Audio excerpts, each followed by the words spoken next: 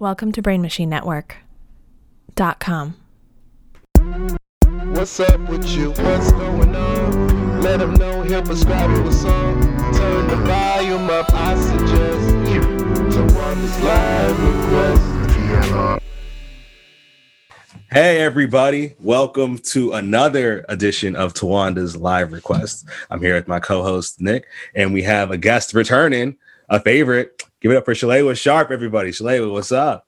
I'm a favorite? Yeah, that was great. Yo, because it was like, because our episode, you were like interviewing us, and we were both just like, yeah. Oh, good. Well, and you're asking real questions, and I was like, damn. So now I'm starting to ask those same questions, and I'm like, I'm using the same shit. So, well, then, great, fantastic. I don't have answers for any of my questions, so this will be such a short situation. It's gonna be good. It's gonna be fine. We're just gonna talk about music and shit, of course. You know, music in lockdown now, like how it's important, and just whatever. Does it? Okay. Yeah. All right. Yeah. So we can just play shit. What's a song we should start with? Because just to have songs in the back, we done the interview part. Let's just do the song stuff. Like, is there a song you want to hear? Who, me? Yeah, of course. Oh Lord. Let's see. I can tell you. You know what? I'll tell you about on this here episode of Your Here podcast. Yeah. I will talk about the few songs that I've been listening to obsessively during this lockdown nation, during my COVIDian jams, I've called them. My God. I made a playlist. I've called them COVIDian jams. Word. There are a lot of them. Some of them are just stuff that came out in this time that smacked me over the head, and I was like, that's good. Some are things that I found when I'm doing one of my hours long trips through YouTube. And you find a couple of people and you just gravitate to a particular song. But yeah, so that's what I'll mention. That's what I'll talk about. Word. So then there is a young singer. Her name is, I guess, Iyla. And it's, I know. Yeah, Iyla. And I think she's from Cali. Of course. And she's a white girl with long red hair. And she's young. She's probably at this point maybe early 20s. Mm-hmm. And she's got a song. She's put out two projects, I think 2 albums or just beyond EP length records. Gave you good 9-10 songs. Yeah, something, if that, maybe 7 or 8, but it gets to it'll get you to 30 minutes. Or 32 minutes or something like that. There's an interlude somewhere on a song. And so she has a song and a video. The song is called Juice, and the video is gorgeous and weird. Most of her videos are gorgeous and weird. And this one in particular is probably my favorite one, Juice by her. All right. You described her so well that when the song started playing, I was like, of course it's gonna sound like this. I knew it was gonna have yeah. There it is. There, I like that. Yeah. So it's catchy as hell. Mm-hmm. And so I just found myself going back to it, especially the video. I really enjoy the video on this, and her other videos. So that was the first one that I added to my COVIDian jam playlist. All right. My questions about the video. I'm gonna watch the video later, but my questions about it now are in the video, in any of her videos, is she wearing a bucket hat? Probably. Yeah. I don't know. That's what young people like. Baggy clothes. A part of it, some baggy. I think it's the colors that I really like. These So yeah, there are baggy clothes. There are her laying on a tennis court. Of course. A racially ambiguous man who's probably from Toronto. No, that motherfucker's black. Oh, he's Yeah, no, there ain't no ambiguity about my man's race at all. And he's struggling to get out of a shirt. He's very cut, but that's not what I like. I like that he is struggling to get out of a shirt. It's a very bright colored shirt because her hair's so red. The colors are like blue and orange and yellow, and it just really pops for whatever reason. So yeah, it's a real editorial video. It's very like magazine editorial. Oh, word. Yeah. So I like that. I thought that was catchy enough. Oh yeah, it's cute. It has like that. Like she sounds like she might be able to sing a little bit, like actually, not just like whisper. You know what I'm saying? Sure. Because there's a lot of artists nowadays, like quote unquote R&B artists, who's like their whole thing is like they whisper and then they have a name like ampersand or some shit like that. Something like right. It's just the symbol. It's just like the symbol, then like a tattoo like right here. Right. Yeah. So then my question to you is, who are your favorite big voiced R&B singers? Big voiced R&B singer. Yeah. Well, right now, again, I'm not an expert, but like I like Ari Lennox. I think like Ari Lennox can sing for real. Okay.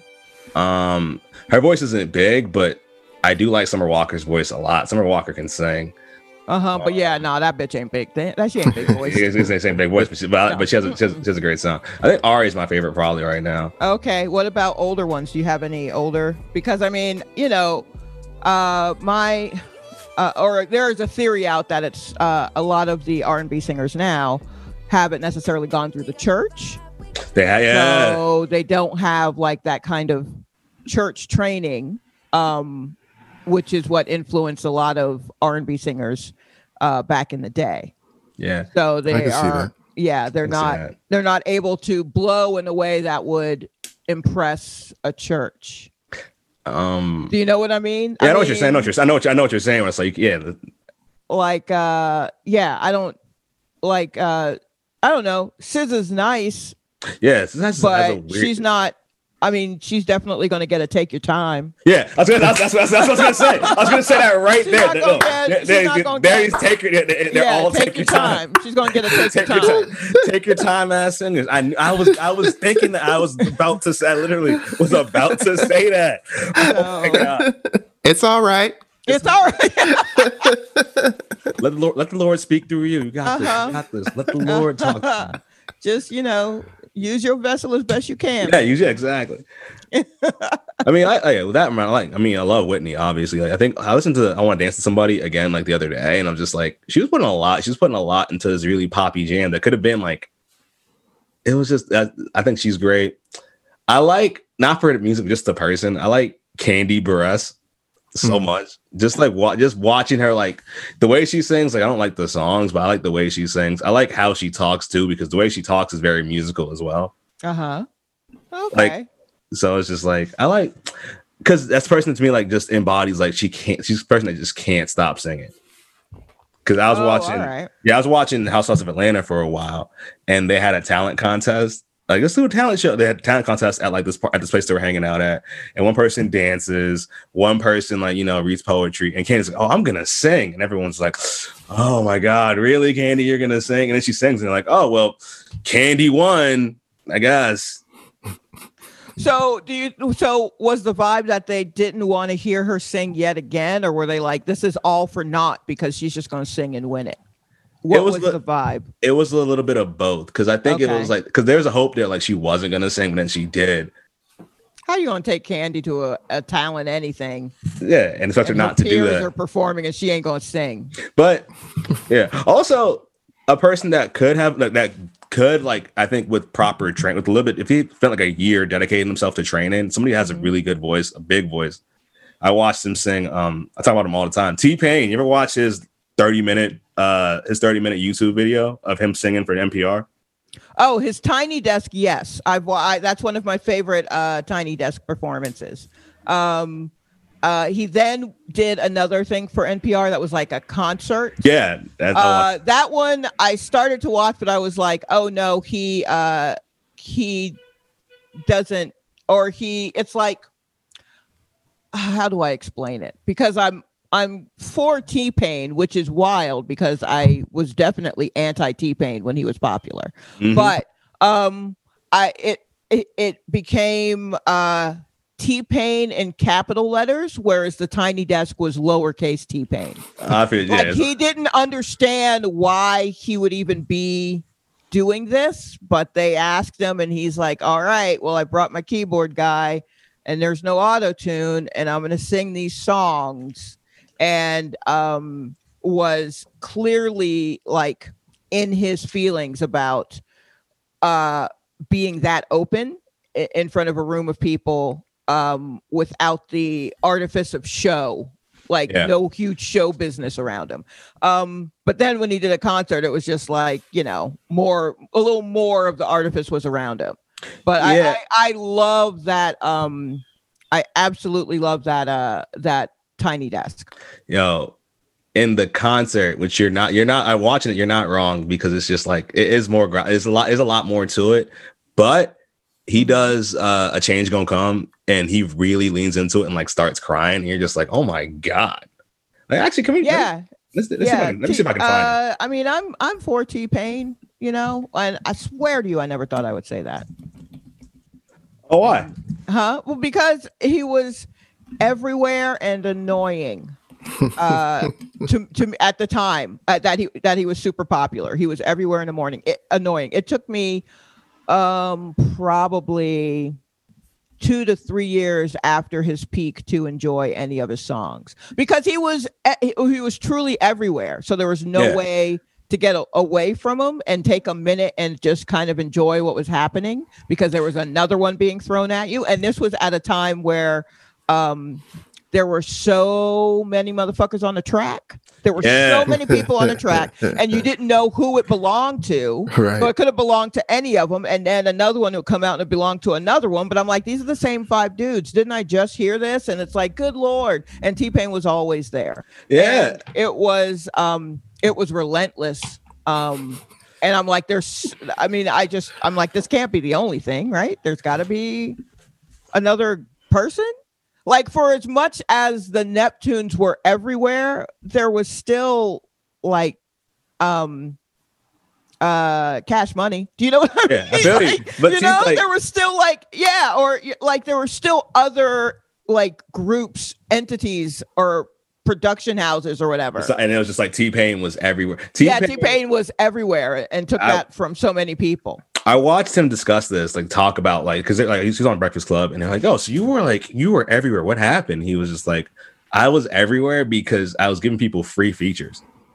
Like T-Pain came, he was like, "Yeah, that's the problem." He's like, "I'm giving free features, thinking like, oh, I'll do this for free. Then when it's my turn, you guys and that's what he thought." And this is why I am now pro T-Pain, because he ain't know what the fuck he was doing. He didn't, because he was 19, like when he at his peak, he was like 24, 25. Right. Yeah. And like basically T-Pain had the energy of somebody like somebody who's always hosting shows. Like he had the energy of a 24, 25-year-old. Yeah, exactly. So, and no ego. And I think it was one of those things too, where it was just like, people in the studio with him probably saw how talented he was, and they look at him like, this guy has no ego. He's one to do this for free, and their egos are just like, I can't allow.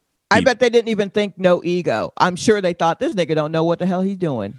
Let me go on and take from him while I can. Yeah, so I mean, he did ultimately kind of change the sound of like R&B and pop, like the combination of that. He definitely changed that in a way that hadn't really been done since, honestly, Timbaland and Missy.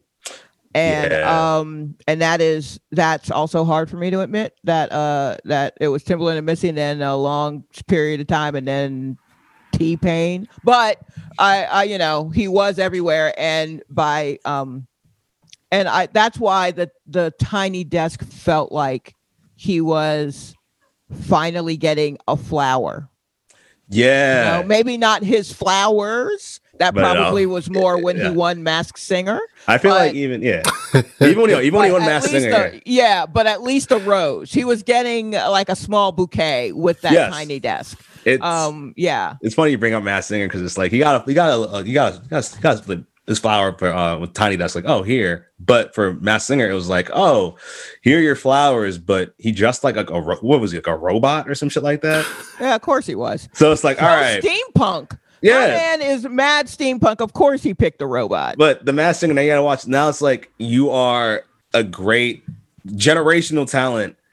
And the whole time you have to watch Ken Jeong being like, who is that? I don't know who this is. And all these other celebrities. Hey man, look. Like, who, Right, a bunch of celebrities who can't sing, who don't talking sing. about Like, his singing. Yeah, I know. Who is that? It's the worst. I mean, look, so did LaToya Jackson. You know what I mean? Like Yeah. it is wild that that's who you have to go up against. I've only watched the first season. I think it's a great concept. I think it's ridiculous. It's definitely a sign of end times, but I'm here for it. Masked Singer, I think it's fantastic. I just have to watch a whole thing when it ends. Like I can't go week to week on that. I think Candy. I need to know right away. So, I mean, I'll Candy probably was on spend it. a whole Saturday watching it. Candy was on it, and it was very clear from jump. That's clearly Candy Burris singing. Yeah, but how many people know what she sounds like? True. Do you know what I mean? I mean, like it's clear to some folk, but not America. Yeah. Not America was like, you know, what was their record? Humming Coming At You? Was that the same Humming Coming At You? There are two record titles that I love so much, and I just say randomly: Humming Coming At You and Creeping on a Come Up. I just love those. I love those so much. Just sneaky R&B people, sneaky rap people coming up, little goblins. Oh man, I love it. All right, so I found the Change Gonna Come by Okay. T-Pain, and I want to share this because it's great every time, and you're just like, oh, like you can hear the first minute, and you're just like, oh wow, this is where it's gonna go. So let me get to this. There's an ad for a One show. of us could kill. Somebody got murdered, probably. Dedicated to my father. You can hear it. Yep. All right.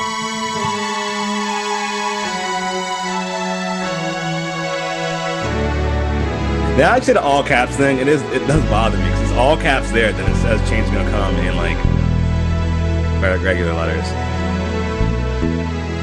Here we go. I was born by the river in a little tent. Oh, just like the river I've been running ever since. It's been a long time coming, but I know change gonna come. Also, the bass player is doing it. Oh, yes, it will. It's been too hard living, but I'm afraid to die. I don't know what's someday beyond the sky. It's been a long time. He's sweating like he can sing. Yeah. That's how you know. You got a dab right here. If he dabs, I'll take him. I'm making that note. Yeah, that's what I go to the movies and I go downtown. What bothers me though is just like I look at the audience and I just see like they're in this NPR studio and some of these people are looking like, yeah, we did like this guy right here is like, yeah, I deserve to see this. Right. Like we deserve this. This is a pretty good vocal, and that I mean, I give props to anyone who attempts any Sam Cooke song, because what you doing coming for the king, you know? But but man, the keyboard sound choice on that, The string is so bad. it's horrible, and Wait, no. Strings? Yeah, break it down. It's so artificial. It just sounds brittle. Yeah. Do you think maybe this goes back to T-Pain's problem, where it's just like, as he's trying to be like, you know, a real singer, it still has all the synthetic shit behind him? Perhaps. I think it's just a limitation of that particular keyboard. Yeah, but I mean, come on, any keyboard should have a piano. True. Like, I think he's just trying to match the actual, because that beginning string big intro. string, So, yeah, but boy, that just sounds like an 80s movie. Oh boy. Now say, brother, help me, please. This is also when he cut his dreads off to be taken more seriously. Or maybe them shits were heavy. Yeah, he grew them back though. Knocking me back down on my knees. Oh, there have been times. You know what? He has an earpiece in, and I've seen nearly every singer I've seen sing live. At some point, they pop out that earpiece, and it's like I always see it without fail. Just don't put the earpiece in. Just put it if you trust it that much. Right. I feel like it's theatrical, right? To prove that they can now. I'm going now off that they've script. sung 2/3 of the song in key. I would love to see someone pop it out and then just go horribly off key. It's like watch somebody take their wig off and then miss the note completely. Yes. Their voice starts breaking. Like, oh damn. We didn't need all this, Woody. You ever see that footage of like Mariah Carey trying to hit a note and she just can't do it, and Miguel's just staring at her like, really? Like she bounced back after that, but that clip came out and Miguel was like so amped for her to sing, and then she tries the note and he's just like, all right. Man, look, Mariah Carey's been hitting them fucking ridiculous notes for so long. Was it a bump? It was like a bum note in front of a bunch of people, or were they in a studio or something? It was in front of a bunch of people. Like they were on stage together. Yeah, I mean that's gonna happen, huh? I really thought the bass player was Dennis Rodman. My bad. If it was Dennis Rodman, I wouldn't be surprised. I mean, that's what I'm saying. Like, what can't he do? Yeah. watching that Jordan documentary and they got Dennis Rodman's part, that was way more interesting than anything Jordan had to say. It was a lot. Yeah, I just didn't feel like playing, so I picked up guitar. Wild. Yeah.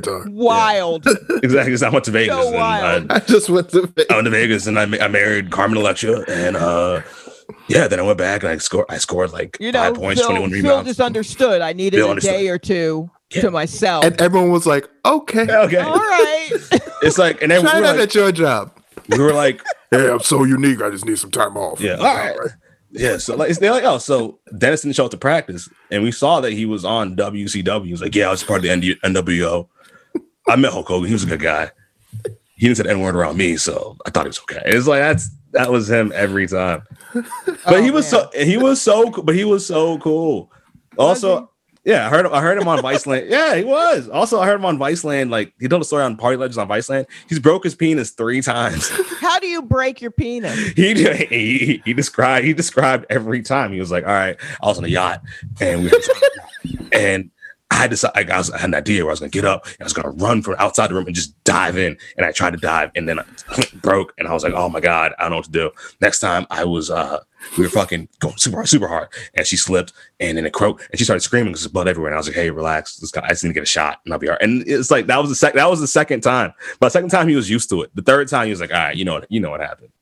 Okay, so I don't know what happened. But he was like, first of all, I don't understand the yacht thing. He was like, did he break it by fucking the yacht or jumping off of the yacht? He wants a woman on a bed. On a bed. Running. Legs are open. And then I ran from outside. I ran from outside. He ran from outside. I ran. But then I think we hit a wave or something. So the yacht did this, and I fell forward. You didn't hit a wave. It's a bad idea. Yeah, horrible idea. Hey, but in Dennis Rodman's mind, that made total sense. Oh my God, Dennis Rodman. You can't. I don't have one of those. I did not think that you could break them. You definitely could bang them up.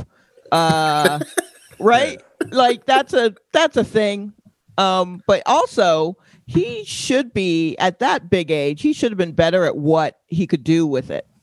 I think You know honestly, what I mean? Like I feel like he was putting it in positions that even his dick was probably like, "Hey man, you know we don't. This isn't a thing." But if your do. dick has never been on a boat, you want to do all the boat stuff. Yeah, Is that part of the boat stuff? I feel like that's part Get of a it. running start into simplicity, of course. Yeah, you're gonna run. It's like Yo, I really feel like you gotta try that out on land first. Nah, that's maybe what the I think Vikings used to do. maybe he did and it worked out.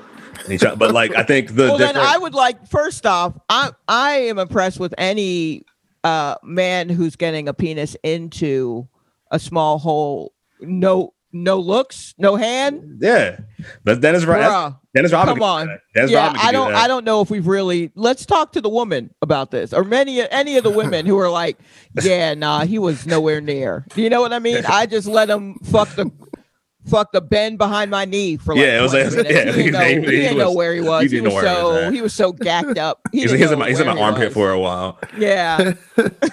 He just started running, and I shifted, and next thing you know.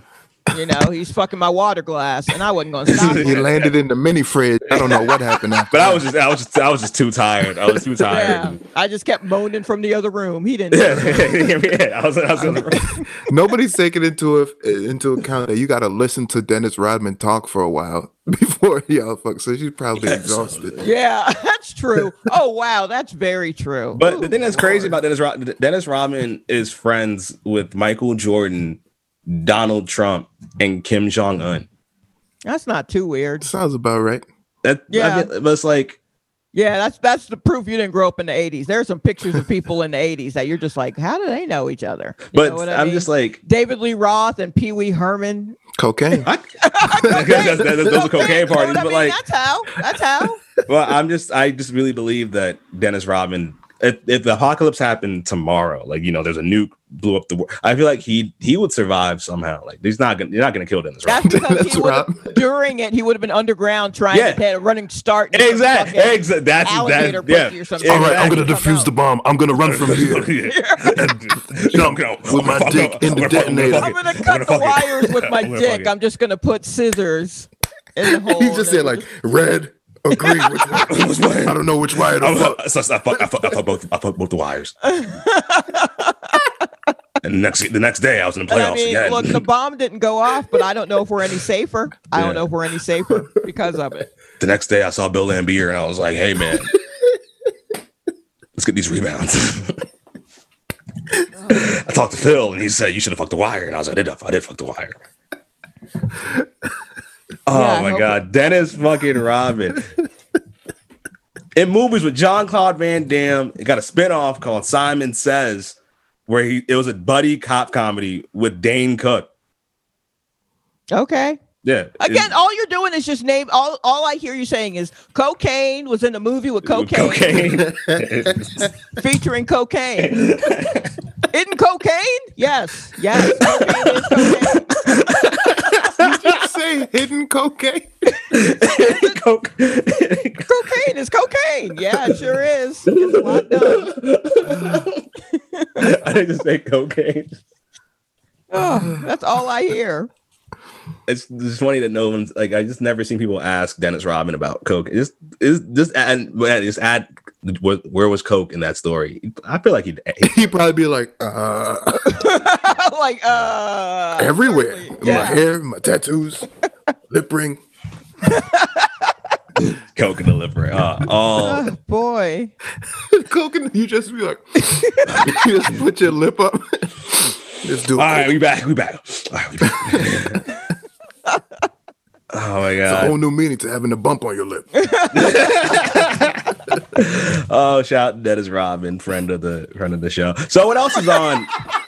Definitely shout out to Dennis, bro. Shout out to Dennis. I swear to God, whenever this comes out, I'm gonna wake up the following night and Dennis Rodman's gonna be on one end of my apartment. Just run.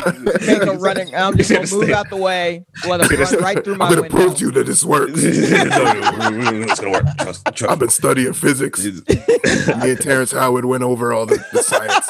We Yeah, got it down. definitely is Terrence Howard math. However, Terrence Howard talking to Dennis Mouth, just breaking it down. Yeah, All right, however, he Terrence, thought he was going to take a running leap into pussy. Terrence, how does this work? How does this work, Terrence?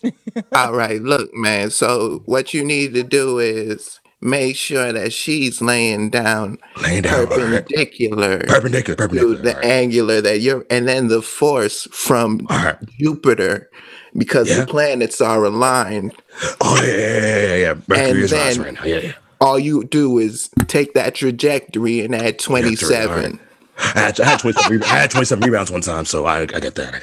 Exact. And then Hakeem is gonna start running your. All right, excellent. Okay, it's to me, Hakeem Olajuwon. Oh God, Terrence then- Howard, like just running plays for that's so funny. every team member looking at him like, what the fuck is he talking about? I don't know, man. Yeah. I think he just means go to the left. Yeah, I want you to reclaim the ball and then send it to its ancestral home. Get a rebound and shoot it. Yeah. Terrence Howard. Terrence Howard is coach. Oh my god. He has music too, right? Mm-hmm. Does he? Yeah, he does. Apparently, Why? I think he's one of those guitar niggas. What does that mean? He's one of those. Stop a light skinned man with an instrument. Yeah, Wait, who's the light skinned man? I lost something. Terrence Terrence Howard. Oh, Terrence Howard. Oh, yeah. I thought we were still on Dennis Rodman. No. For the love of God. Terrence Howard. Terrence Howard. In fact, I went to a concert and Terrence Howard was supposed to play the concert. And it was Terrence Howard, Robin Thicke, and Eric Benet. Now. Oh my god. Ooh, all the light skinned black guys. Like, it was wild. Also, I was just thinking about this. I've seen Robin Thicke twice. Yeah. I got free tickets both times, and they were the best seats I've ever had at any concert, just about. And I'm like, how does this happen? He wears all black because he sweats a lot. So there's that. But also, it was like Terrence Howard just didn't show to that concert, and there was no real like reason given. And I was like, I'm sure he's here. I'm sure he's backstage. I just don't feel like it. And I mean, I guess he just figured, I mean, the energy of the crowd, it was horny black women. Yes. They may have given him a pass because he was Terrence Howard. You know, I don't know if they would have wanted to hear his, fucking granola ass music or whatever. Well, but they may have given him a pass. But let's take a listen to 2008's Sanctuary by none other that's terrible than Terrence Howard.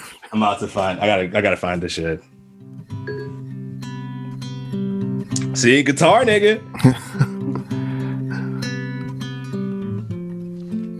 Oh boy. Was this in Juno? Stop. Diablo Cody heard this and was like, I want to watch this. Oh boy. Is this a Christmas song? This song sleeps with white women. Yeah, it's this. Imagine if you play. Imagine if you play this at I think he wisely got to the Atlanta Civic Center. Yeah.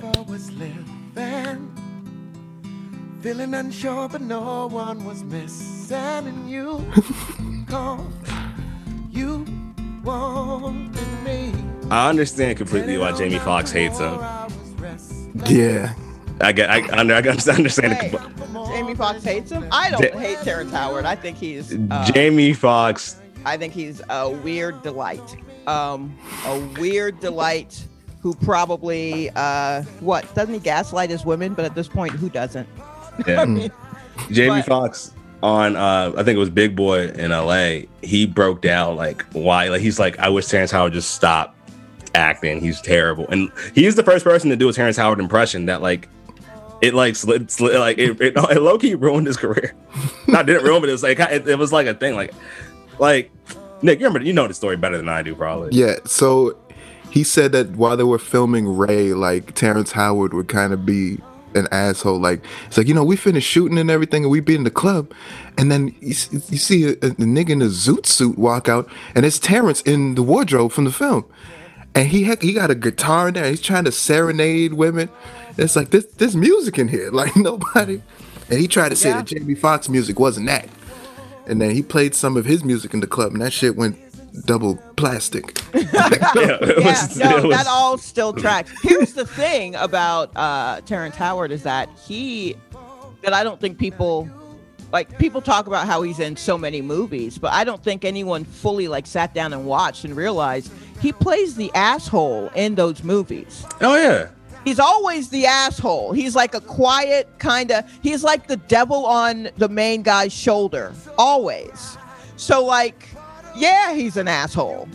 He plays that role well. He's like the anti the characters that Cuba Gooding Jr. would get. Exactly. Yes. So he's just the opposite of that. He's always trying to get someone to do something else nefarious, and he always has an evil smile and all that shit. Yeah. And I at some point I was just like, oh, he's just a dick in all of the things. Yeah. Okay. Well, I remember that's how that goes. I remember watching him in Dead Presidents. And I think I watched him when I was 11 or 12. And he scared the shit out of me. There's that one scene in the pool hall. He's just he's in, what's his name? Lorenz Tate's face. He's just in his face, in his ear. Then finally, Lorenz tries to swing on him. And Terrence was out of knife. I'm gonna cut you.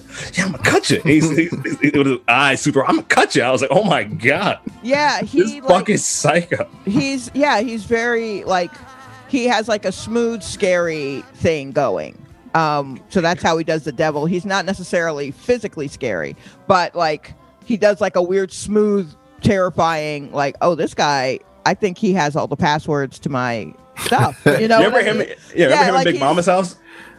What? In Big Mama's house, he was like Michael Myers in that movie. Because remember, okay, you remember the plot? Nia Long, her boyfriend killed people in a bank robbery, right? And she ran. He was the boyfriend, so he was following. He's trying to figure out where she went. So he went back to her job, and it's a janitor woman working somewhere, and you see him just walk by. And then when he walks by, you see the janitor's woman. The janitor's her head is in a fish tank. He drowned her. What movie is this? Big Mama's House. I don't remember that. Big Mama's House. Yo, remember the part at the end where it's Nia? No, because I don't know what movie you're talking about. One with Martin Lawrence in an FBI agent or something, and he becomes I am familiar with, but I did not know at some point it turns into a horror movie. It does. It's hard. I swear to God, Terrence Howard's just in it, and wearing a giant, he's dressed like Blade. He's dressed like Blade. And he's just going from shadow to shadow. Then at the end of the movie, you see there's Nia Long going back to Big Mama's house after this great night. She walks up the stairs, and you see her open the door in horror, and Terrence is just holding her child, reading him a children's book, and he just looks up all slow and creepy, hey, welcome home. And it's just what the what did they tell him this movie was? He's a creepy person. I also feel all of his clothes were clothes that came off of movie sets. Yeah, I don't think he wants to say. You know what I mean? Clothes. I will say this: he was shooting at some point. He was shooting something in Atlanta, and he came through a Target. And I was in that Target, and I was shopping. At the moment, I was shopping for underwear, and they had Sesame Street underwear. I'm a grown woman. I was a full late 30s looking at Sesame Street underwear, full grown. So I found my size in most of them, but then there's a pair of Cookie Monster ones, and I'm trying to find the extra large and Cookie Monster. They have to have at least one. So I'm down at the bottom because they make all the big girls go all the way to the bottom to get their clothes. That seems terrible. I would like our new president to address that. Your body got to handle that. But so I found the extra large Cookie Monster underpants, and I held them up. Hooray! And just look what I pulled from the bottom of I pulled the sword out of the stone. Yeah. And so I held it up in a very celebratory moment and locked eyes with Terrence Howard the Target. And I'm just waving around Cookie Monster panties. And I'm just whatever, nigga. I finally got these panties. You know what I mean? But congratulations on your purchase. right. And so then I just bought my panties and left. And it took like a good 2 hours later. I was like, did Terrence Howard see me celebrating getting those panties? But yeah, so that's the closest I think I will ever come to him, since he never showed up to that concert. Which, by the way, Robin Thicke was very good in concert. Eric Benet also pretty good in concert. I could see that. I think I was mostly there for Robin Thicke, but Eric Benet was fine. And I definitely was there to laugh at Terrence Howard. So I was oh my god, everyone, there. I definitely was. I was like, oh, I want to see how this goes. Or shout out to Terrence Howard. Yeah, please don't show up in our bedroom. Yeah, please don't kill us. Please don't kill us. Please don't kill us. Oh my god, Terrence Howard also he got Robert Downey Jr. the job for Iron Man. He was they did him dirty. Marvel did him dirty then. Marvel did dirty as hell because when I found that out, I was like, because they were like, yo, Terrence Howard was acting crazy on set, and he's like, yeah, of course he is, because it's like, you're telling me I can't make the same money as a fucking crackhead. Like that nigga, yeah, like he knew Robert Downey Jr. as a crackhead for a long time. Yeah, we all knew that. Yeah, everyone knew that, but it's like, but how do you imagine somebody smokes crack, right? And then they stop, and somebody pays them more than you. Is it a white person? Yeah, but still, they smoke. I'm not surprised. But it's still, it's crack. Yeah, so what?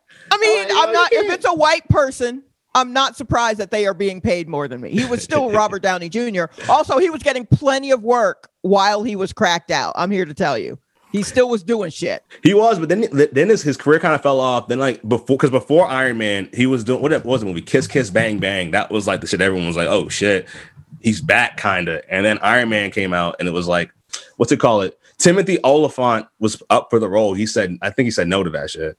Wow. Congrats to you for bringing up Timothy Olyphant in a podcast. Shout out to y'all. I spoke with Timothy Olyphant. I think he probably is somewhere now. His ears are burning. Yeah. Justified was a good show. Okay. I'll stand by it. It was him and Walton, and what's his name?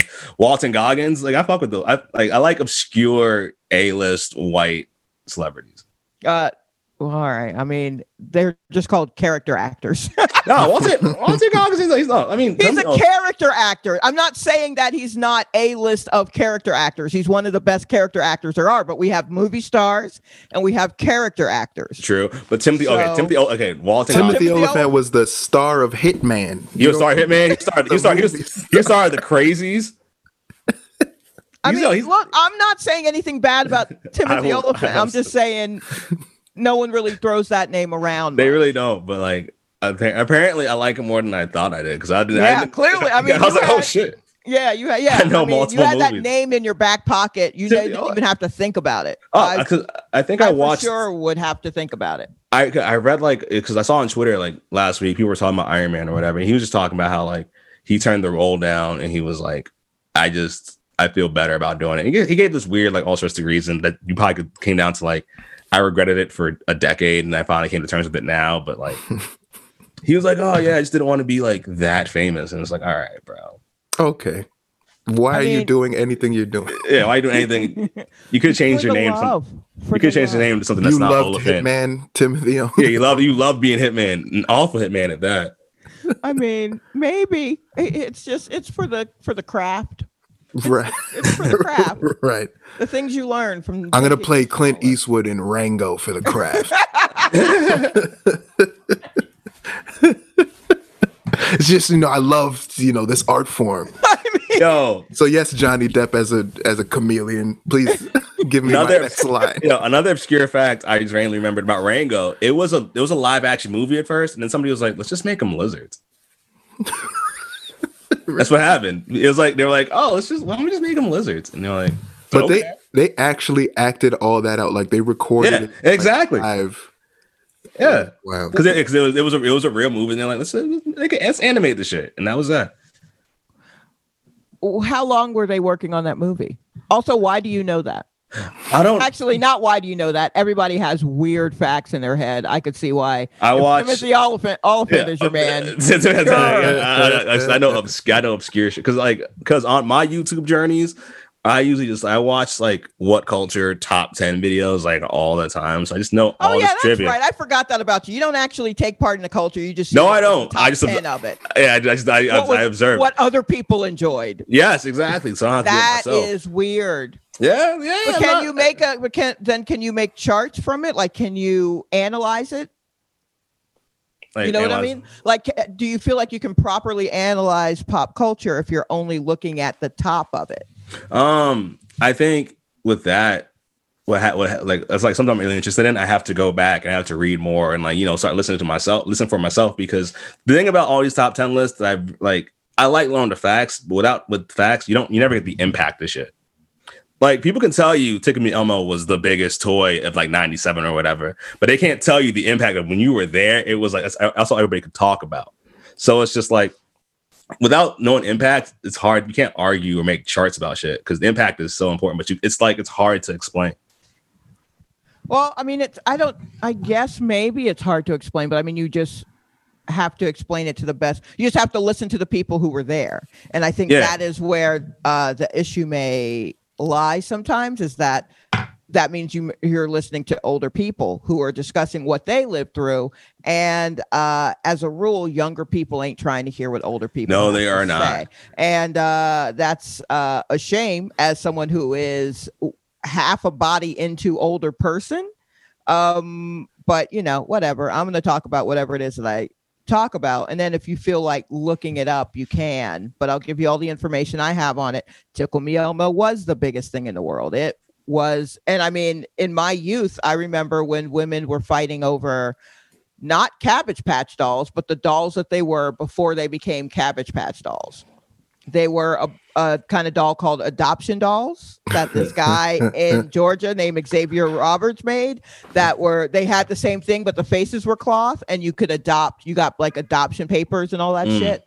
And they were only in a few places in the state of Georgia, and women lost their shit. Like, were fighting each other to get the kids, right? Before he sold it to whoever made it Cabbage Patch dolls.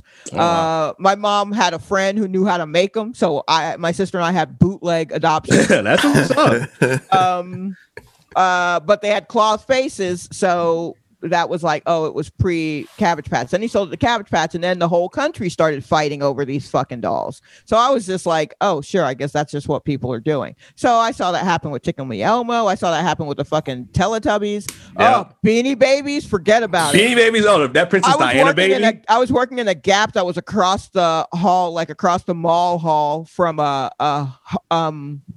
what's the greeting card? Hallmark. From a Hallmark store. And those people were lined up way before the store opened if a new Beanie Baby drop. At new Beanie Baby drops? That Princess Diana joint? Yo. What is they really needed Diana joint? It was like a bear or something, but it was after she died. So it was like sad. It was like, oh, she's dead. It was a like sad bear. A Princess Diana themed Beanie Baby because she had just died. Did they advertise this? Yeah. They were like TV commercials. They were just commercials for Beanie Babies, but they made limited, and then the word just spread. Yeah, you didn't need the internet. You just needed a couple of old people. It hit the news. Crazy. It hit the news for sure. It hit the news huge. Yeah. Also, I'm thinking about this too. Like, while discussing impact, I think that's not just impact in the moment, but then you think about like the legacy later of like what it all means. Like, to bring back to music and shit, I wasn't up on it, but I listened to this album maybe 3 weeks ago, and I was just like, oh shit, so many things started making sense. It was In Search Of by Nerd, N-E-R-D. I heard the album for the first time in can you play Am I High off that shit, Nick? Mm-hmm. So like I heard it and I was just like, oh shit, like just how current it sounded. I realized this came out back like maybe late 90s and early 2000s. The fact that it sounded so current, it told me like, how much music I've listened to that's been inspired by this. Yeah. Okay. So you're taking that journey. I get that. Yeah. So right. I like that journey more now, where it's just like I watch a lot of shit that's like, inspired by other shit. Like I watched The Thing for the first time last week, and I was just like, oh, I've seen so many movies that have just done shit like this. And I mean, what's very funny to me right now, my roommate, I'm 48, my roommate's 32, right? So we will listen to a new thing and we will pick out what the influences based on what we know at the time. So he's picking out an influence that is 10 years after what I'm finding as an influence in whatever it is. Do you know what I mean? Because it's just what we've heard or whatever. So what was even the example? There was some song or something where I was playing something and he was like, oh, that sounds like Charlie Puth. And I'm like, no, it sounds like something Charlie Puth would rip off. And then he played some Dua Lipa song that was from that reminded him of what it was I was playing. And in playing that hook, I was like, oh, well, she also ripped off this other song. And then he played that and was like, well, goddamn. And I'm like, yeah, we just tracked this to like in 4 different like directions. So that is fun to do. I'm glad you're doing that because for the most part, a lot of people don't want to do that. I mean, that is a very particular interest. I love that to go into things like that. And but where I am right now is transitioning into things that I grew up with and listened to, and then also being into music probably a little more than the average bear, like hearing it in other stuff and just being like, oh wow, so we just gonna take from, so we just gonna steal from. And it's like, no, it's just like when you were listening to a thing and they borrowed something. Exactly. But like my dad, like back in the day, I think I was playing Pop Life by Prince, and he was like, oh. And he went to his records and he pulled out some jazz record and the chords were similar. And I can't remember for the life of me what the thing was. And I had also at that time taught my parents how to make actual mixtapes, like cassettes. Oh, all right. Yeah. So they were killing it. They were making tapes to ride in the car. And so he made one that had that jazz thing, just some of the chords, and then he faded that bitch out and then faded in Pop Life. And I'm like, oh, okay. All right. Nigga, you a DJ? Okay, cool. He probably felt so cool in that moment. Like, man. That's great. So, but yeah, so it's a fun journey to take. Oh, yeah. It's a lot of what I do, but I was just curious, like, how deep you delve. Because I mean, like, the top 10 of anything is fine, but that also just means that's what the general public was into. And so I feel like if you dig deeper, you'll find out what probably ultimately influenced everything in that top 10. Exactly. Yeah, that's what happens with the top 10 list that I got so addicted to. It's just like, it'd be like, oh, the top 10 horror movies, and it's like the top 10 scenes from the worst movie. It's like I watch maybe like 100 top 10s, and you'll see some things repeat, but it's like, oh, it gets more and more obscure and more and more obscure and more and more obscure, and it's like, oh, all right. People here who are doing this work, they're understanding how deep this goes. But a lot of this started when I realized, like, I was getting annoyed at samples. Like, oh, how are you sampling this song? Like, how, like Saweetie with My Type. I was listening. I was like, yo, this is just Freak League. This is not. This is. I got so annoyed, and I was like, wait. If I feel this way, which one is Saweetie? I honestly went on a YouTube run that was just like, who are all these light-skinned female rappers? Yep. There's like, that's literally what I did. I was just like, I need all the bright ones. All right. Please forgive me for saying it, but I just needed to know because there seemed to be a lot of them, and I was just like, I'm getting them confused. Yeah. You know, Nick, give me the bright female rappers, and I will figure it out from there. Let's go on a journey. All right. Saweetie's the one. All right. Play My Type. She sampled like a rich nigga 8-figure. That's my type. It's just like, it's generic shit. But I mean, it makes sense that she would sample it because I mean, how old is she? She's like 22 or whatever. Okay. So then when was Freak a Leak out? This was like, this was back when she was probably like 2005. All right. Now, I went back and I was like, oh, this is just, I was like, I can't get mad at this. I have to just appreciate it. So I went back and I watched a PD Pablo video about how this song came about. Mm-hmm. And it was like, this is the second big single after he did Raise Up, the North Carolina song. Right. And I learned that shit when he wrote that, everyone told him, don't make a song about North Carolina. Like, nobody knows where North Carolina is. And he was like, no, fuck you. This is my state. I'm going to represent my state. And it became such a big hit that it gave the momentum to make this song. Well, and yeah, this song it gave him his career. It was his first song out, and it gave him his career. Also, you know, it was big because they then put other cities in it. Yes, he did. The whole now this is This is the shit I learned that's gonna bring it all kind of full circle to my YouTube journey into this conversation. So Petey Pablo eventually went broke because he went to jail a lot, and like he just had trouble with his label. He went broke, but before he went broke, he was at a bar or whatever, right? And this guy was like, hey, my card's not working. Can I borrow like $200? And Petey Pablo's like, of course you can borrow $200, right? 10, 15 years later, after he's gone broke and shit, this guy comes back and it's just like, hey, remember that time you lent me some money? And he's like, yeah. He's like, well, I'm gonna pay you back. And that guy was Terrence Howard. And what happened was on the show Empire, he brought Petey Pablo in to write all the raps. So Petey Pablo, stop it. This sounds like one of those stories your mom tells you at this church. is like some gift of the Magi. Exactly. That's what I was like. Oh, and it was when you didn't have $200 that I was walking beside you. I only saw one set of Stacey Adams footprints in the stand.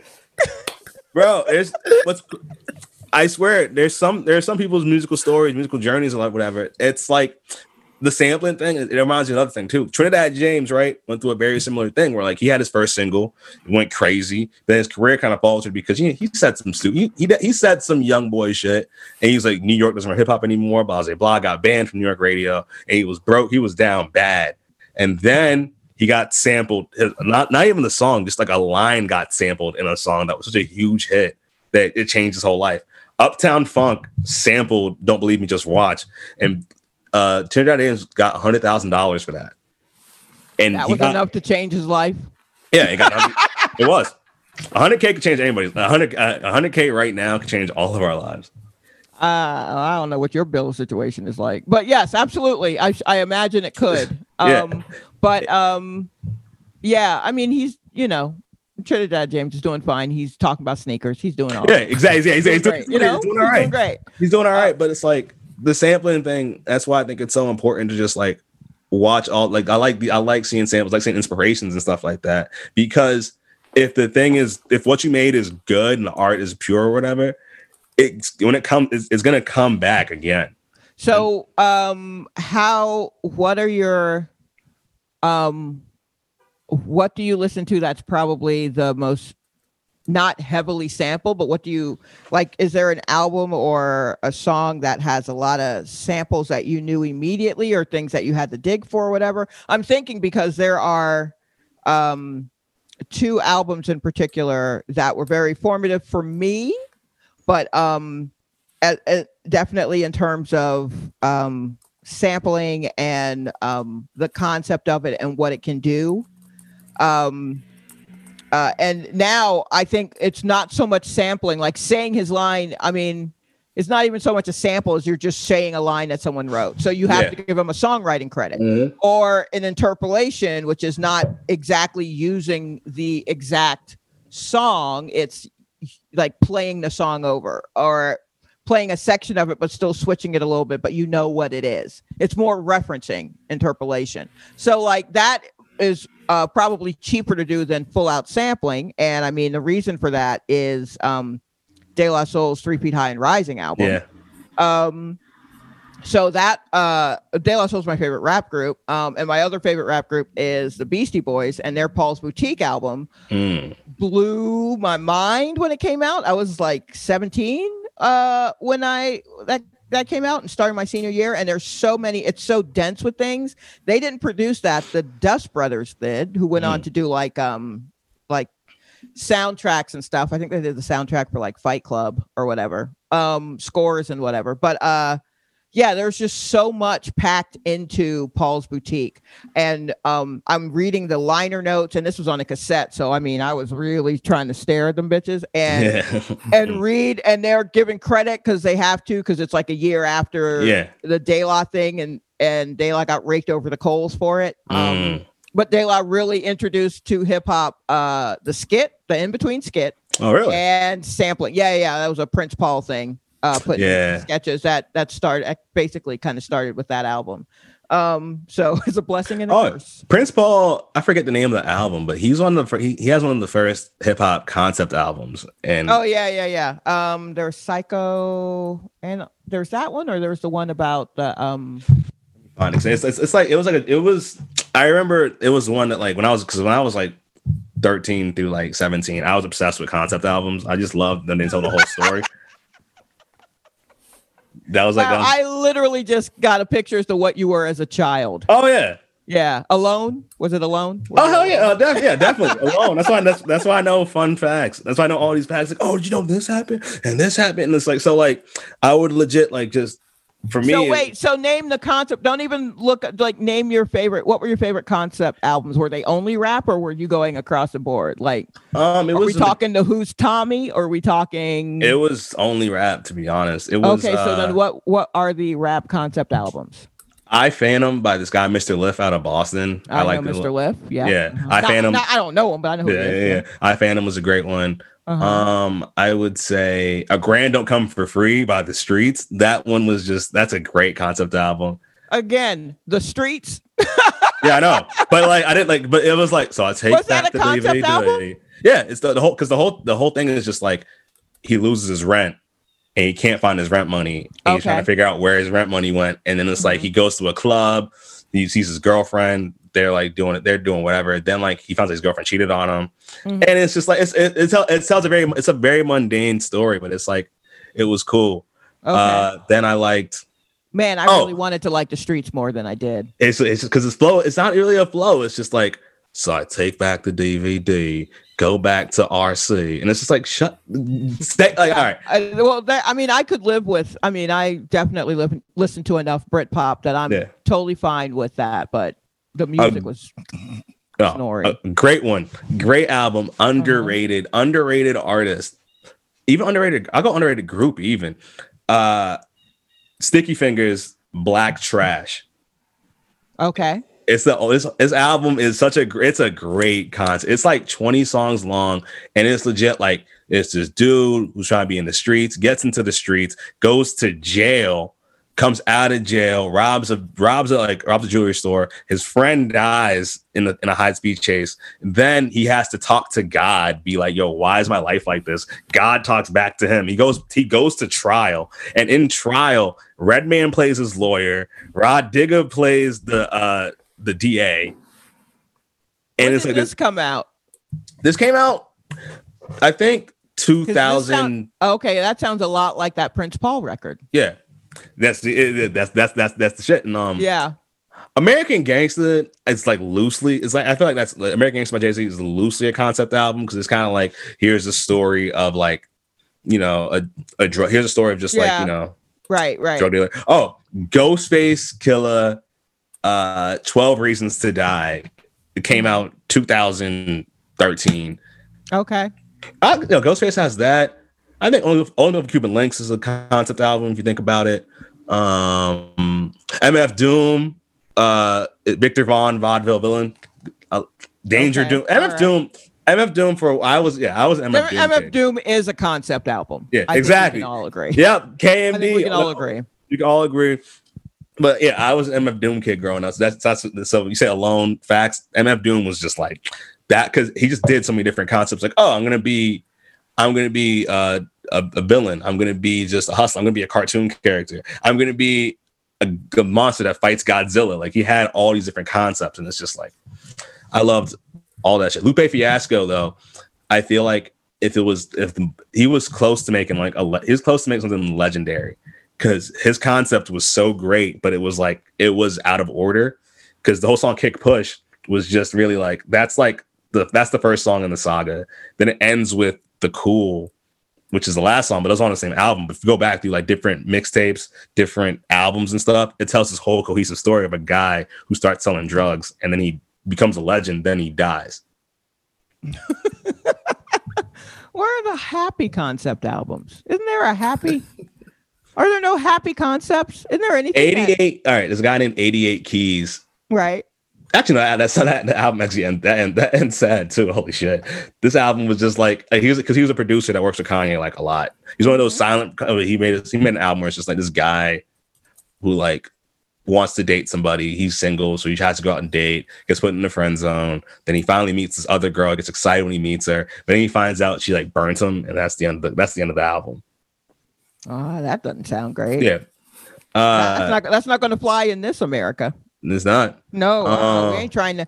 Ladies today ain't trying to hear you complain about the friend zone.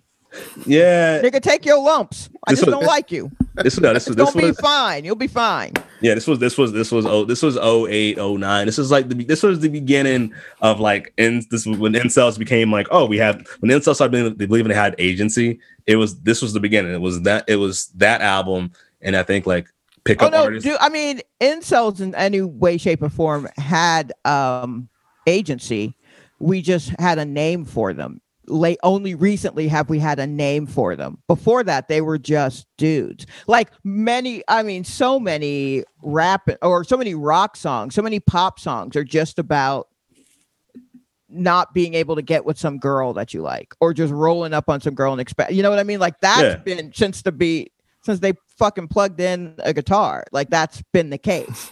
But we now just have the technology and the vocabulary to just be like, oh, nigga, you an incel, and then be away from them. So now, but that doesn't mean that if you put your incel anthem to a very catchy melody, sure, I will still sing it.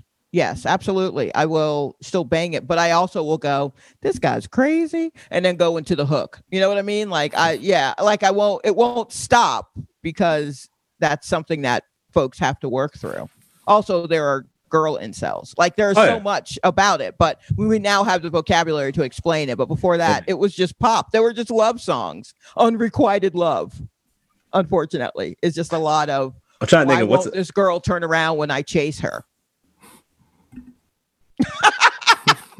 You mean like the way you make me feel by Michael Jackson? Like that's all of those, anthem. like all of those. Or like, what's it called? "Slow Down" by Bobby V. That's definitely an insult anthem right there. It's just like she's running away. Like I saw you walking. All of them. Anything where it's like, you walked into this place and I saw you. Now I just got to try to get to know you. And hey, where you going, girl? My name's such and such. What's your name? Where do you live? Blah, blah, blah, blah, blah. Like, whoa, hey. Literally just trying to get my dry cleaning. You know what I mean? So, yeah, I mean, it's the backbone to a lot of songs. And a lot of Bobby Valentino songs are just that. Like, just him chasing women? Well, Mrs. Officer, she's at work. Oh my God. Also, can we talk about how Mrs. Officer is basically just a Punderdome? It's nothing but puns. It's straight up Lil Wayne doing like. Can you play that? Like absolute like vaudevillian puns. It's so funny. This was my least. All right. I love this one because I don't like Lil Wayne, but I love this one because it's catchy. I say this knowing fully that he ends up becoming a weird, sick, dreaded Trump supporter. Carter 3 Lil Wayne is my least favorite Lil Wayne of all time. I hate Carter 3. Honestly, when people talk about Lil Wayne and where his albums rank, you literally sound like a water fountain to me because I don't know anything about it. I honestly only like 2 songs by Lil Wayne. This one and one that was produced by Pharrell. So really, I just like the beat. Speaking of concept albums, the Carter 1 and Carter 2 are concepts because they both start with like, hey, welcome to, like, Carter 2 was like, welcome to the compound, welcome to my house, and he's walking you through his house, and it ends with you leaving his house. He's just walking through his house and he's telling you different stories about how he got all the stuff he has and who he is. Then you leave the house, which is like, it's loosely a concept. It's not. It's a concept. It's just boring. Are you telling me an album based on those Vogue 72 question videos isn't a good? I know. Yo, I'll say this about Carter 3 too. He has a song called Dr. Carter. That's fine. Which that's a really good con. He just plays it's him being a doctor. which is funny in itself. Like, wait, what? And I'm impressed. I just like impressed you. I just like when rappers rap about shit that's like they find ways to rap about different shit.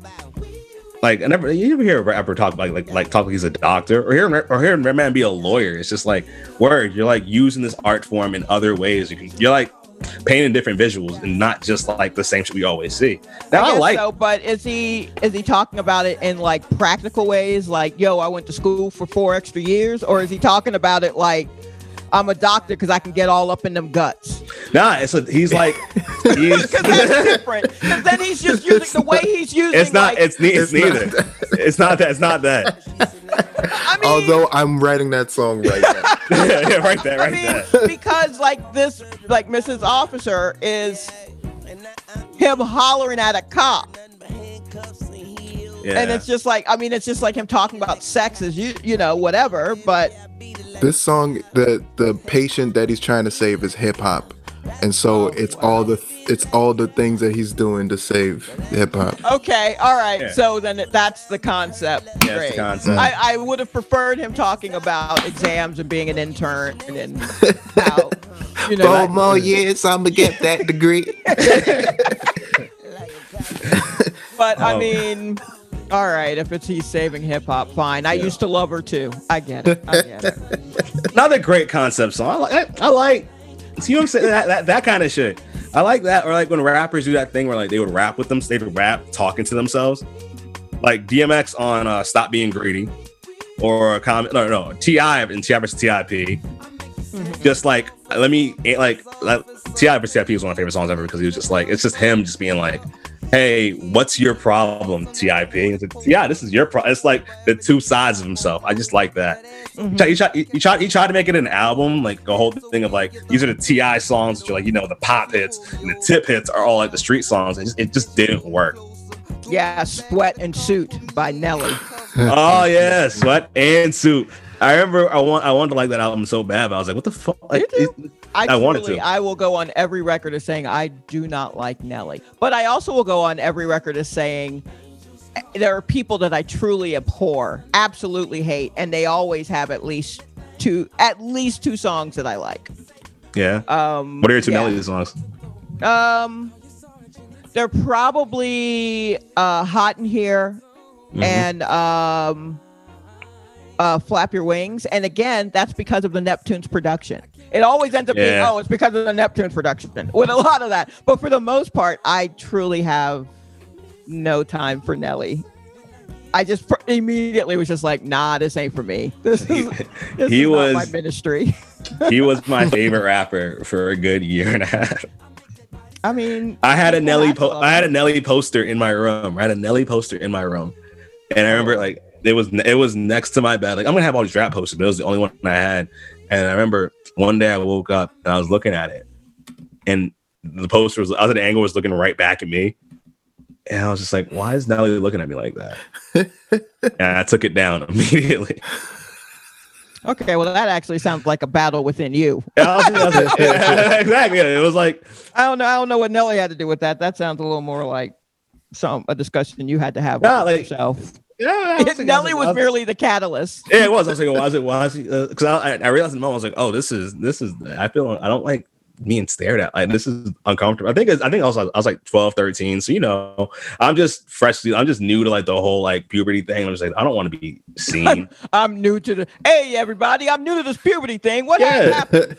Where's the paperwork? What do I got to sign? Oh shit, Who announces that I'm new to this puberty thing? I do, apparently. Your health class, like, hey guys, hey, what's up? I have a whole. I go to find out why hair is growing there. Hey, I have a full beard at fucking 14. Does anybody help me with that? Hi guys, I just moved here to puberty. Just checking out what's going on. Exactly, just that. Uncomfortable, like, oh god. But what were your favorite concept albums? I don't know. I never pay attention to the concepts. You said before, like, I was exclusively hip hop, but like, are there I never heard concept albums outside of hip hop. I never like actually tried. Oh, well, I mean, one of the best ones was the one that I mentioned, Tommy by The Who, which is about a young deaf deaf, dumb, and blind kid who plays pinball. And I think that's in I think there's a song called Pinball Wizard. Yeah. That's what it's about. That's the whole thing. And I guess, The Wall, I guess, by Pink Floyd is also, that's a concept album. I think, I feel like that one and maybe, no, I don't know if that other one was a concept album or people just tried to make it into one by being high and turning on a black light. But The Wall was for sure. But yeah, they made a movie for The Wall. I remember that. Yeah. At the time. All right. But I honestly, I am slow to pick up on concepts. Yeah. I'm just kind of like, well, I'm sure they're doing a thing here, but I like this song, and this song. So, or I will make up a concept for the album, just based on whatever it is I've heard and what my brain is like. Oh, I bet this is when so Justin Timberlake's Future Sex Love Sounds to me is a concept record. Yeah, it's because it's right after the breakup, with Britney. So it's him, A Night on the Town with him. So Future Sex Love Sound is him getting dressed. Sexy Back is him getting in the car and driving.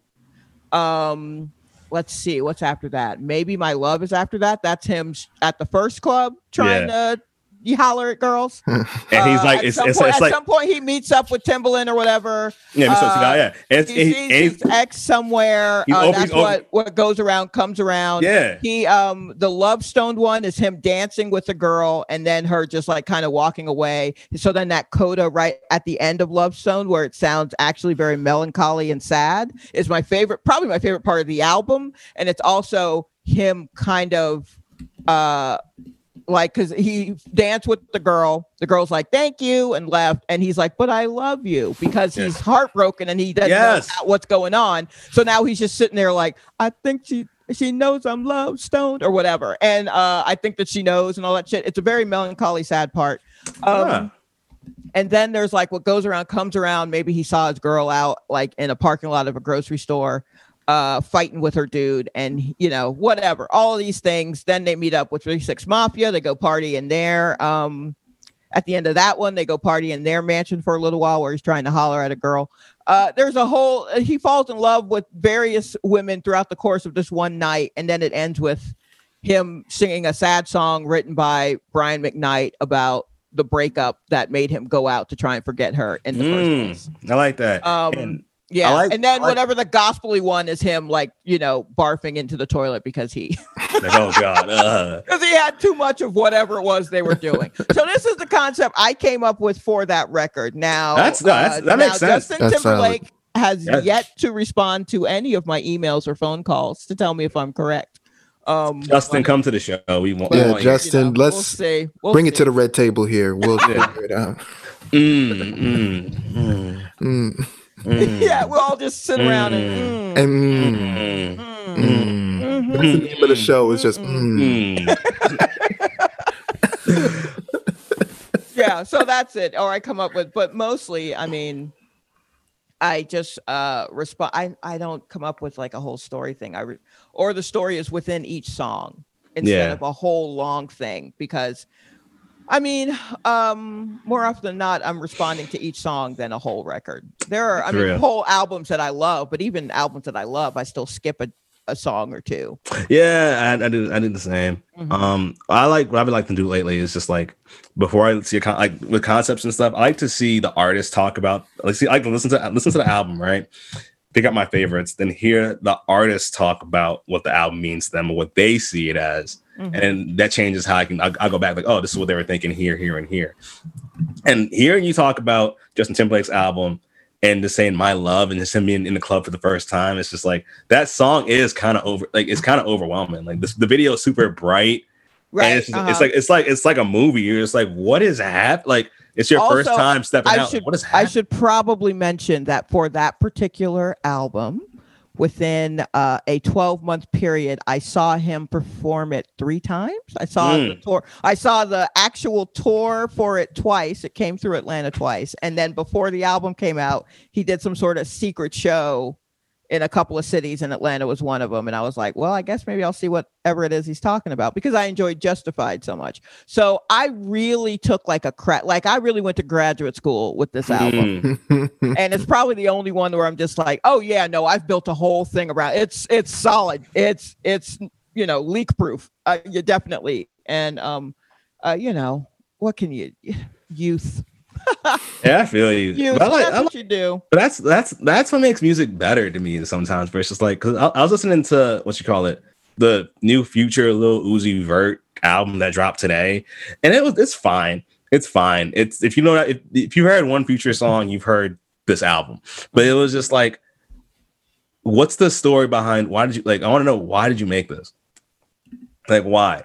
Not just, oh, we were in the studio. No, like, what made you want to make this? And a lot of music now is just like they're making it just to make it. So it's like you're making songs I can listen to in the back of Instagram videos, take myself look cool to impress the one or two girls that are following. That's not you why sound angry. You sound angry at new music. Not necessarily new music. Yeah, you were just like, why? Why are you doing Yeah, this? exactly. Why? Exactly. But why do you distrust them?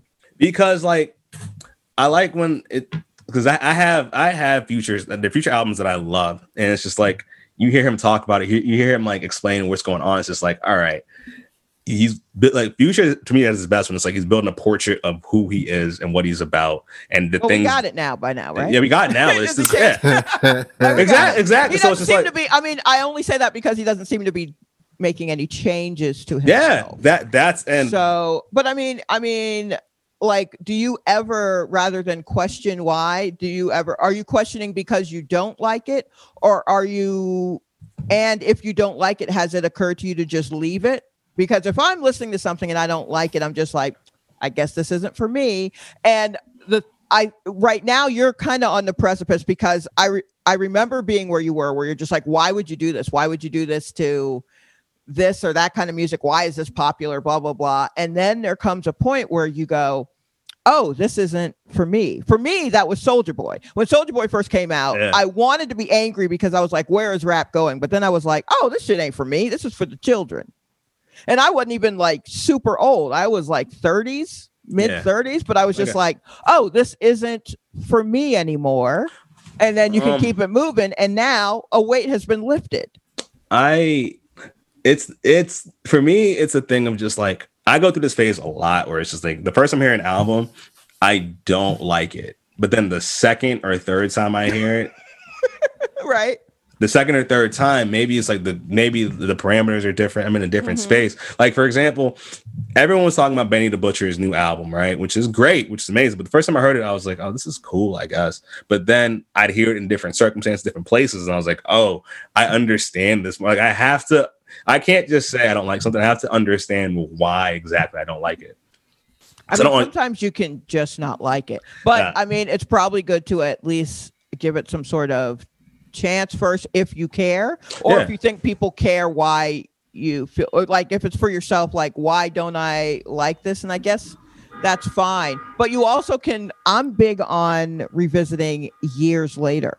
I'm big on I've done that a few times. Years later, because maybe I'm not in a, like, within this, few block of months, maybe I'm not going to be hearing things the way that they intended or the way that I should be. So I have no problem with, if there's something that it's from someone that I'm interested in and their work, and they've proven have a history with me of getting somewhere, of getting it. I have a history of just like really enjoying them. Then I will come back to it. And I mean, like, there are some groups who I've loved for a long time, and I'm very quick to just kind of drop off at a certain point where I'm like, oh, okay, well, I had moved on in my life and was listening to a different kind of thing, and whatever they were doing didn't move in that direction, or it moved in some direction I wasn't following. But, it's been 20 years. Let me go back to that thing and see what, if I hear it now. And sometimes I do, and then sometimes I don't. And I'm like, all right, well, then that's just not an album I like. But I mean, I would say don't feel the pressure to like it right away. I mean, because there's so much stuff. There's no need to like really like, all right, well, I didn't like it, but I'm going to give it another chance. Like if you want to, for sure. And if you still don't, you can always come back to it much later. Do you know what I mean? There's a lot of shit going on right now that may keep you from liking some stuff, because whatever it is that they are doing is not necessarily what you're feeling right now. Exactly. So and that was especially party jams right now. Oh yeah, I'm really trying to hear your party jams. That was literally that's what got me irritated. And yeah, I'm like, I can't party. It was like it was the lack of acknowledgement. Like I hate, and this thing I really do not like when rappers or whoever make party jams or whatever songs where they're flexing, right? And they're using like current, like I don't want to hear if a rapper is rapping about PS5s and hasn't mentioned coronavirus one time, you're just a bad person. Like you, so you know what's happening right now. You know what's happening right now, but you're not going to talk about all of the stuff that's happening right now. It would be very easy to slip in like a funny little line about, you know, about anything having to do with COVID, while also talking about PlayStation 5. Exactly. You know what I mean? Yeah, exactly. I saw like many things rhyme with test. Mm-hmm. that's less. Yes, but fucking on Conway the Machine's album, right? He has a line, or somebody has a line where it's just like, "My young boy will shoot you in a COVID mask," and I was like, okay. Like he's being safe. Yeah, you're being safe. If he's being safe, but you're also being like you are reading the room. Yeah, I don't know. I need just I don't know. I don't know if I necessarily need you to be as to the moment necessarily, but just capture kind of the feel. If you're feeling malaise, you know, don't then churn out what you had been doing before all of this, because this has been going on for a long time. And if you're saying you're coming out of this shit unscathed, I don't believe you. You need more people. Like that's impossible. I am, you know, I'm a nobody in the entertainment world, and I'm like, I'm having trouble coming up with dick jokes right now. So, like, someone is having a hard time with music, and that's or some people are thriving in the in just being solitary right now. Like, let me tell you something, but the two people who've gotten me through this, James Blake and Andrew Bird, are the two artists that have really got me through this this COVIDian time thing. And James Blake is fucking thriving. He did IG lives where he was just doing covers, because he's like, I mean, I'm in my house, this piano, let's just do that. So then that came from a thing. He put out an EP like a month ago that was really great, and one of them is like a house jam. And he even said, I know it's ironic to put out like a 4 on the floor house jam when we can't leave the house, but that's mean of me, but that's what I was feeling. And I'm acknowledging. That's all I like the album that I've liked. I haven't listened to it that many times in a while, but like the impact of it, and I still remember, I think about it like every day at least. Tame Impala's new album from this year. Yeah. Oh my! It literally dropped in February. Yeah. And it captures the whole feeling of what this year is. To me, what captures the whole feeling this year? King Cruel, which also dropped this year. I don't know if you ever listened to that dude. No. I highly recommend him. He's a British guy. He sounds kind of, for anyone who's listening and knows who Billy Bragg is, he sounds like that, but over like old school. Yeah, like look up Stoned Again by King Cruel.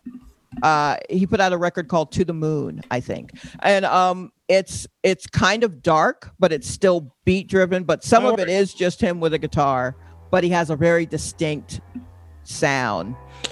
King Cruel was also the name of I'm pretty sure that was the name of the main bad guy from Donkey Kong Country. I wouldn't be surprised if that's where he got it from. And that Donkey Kong Country.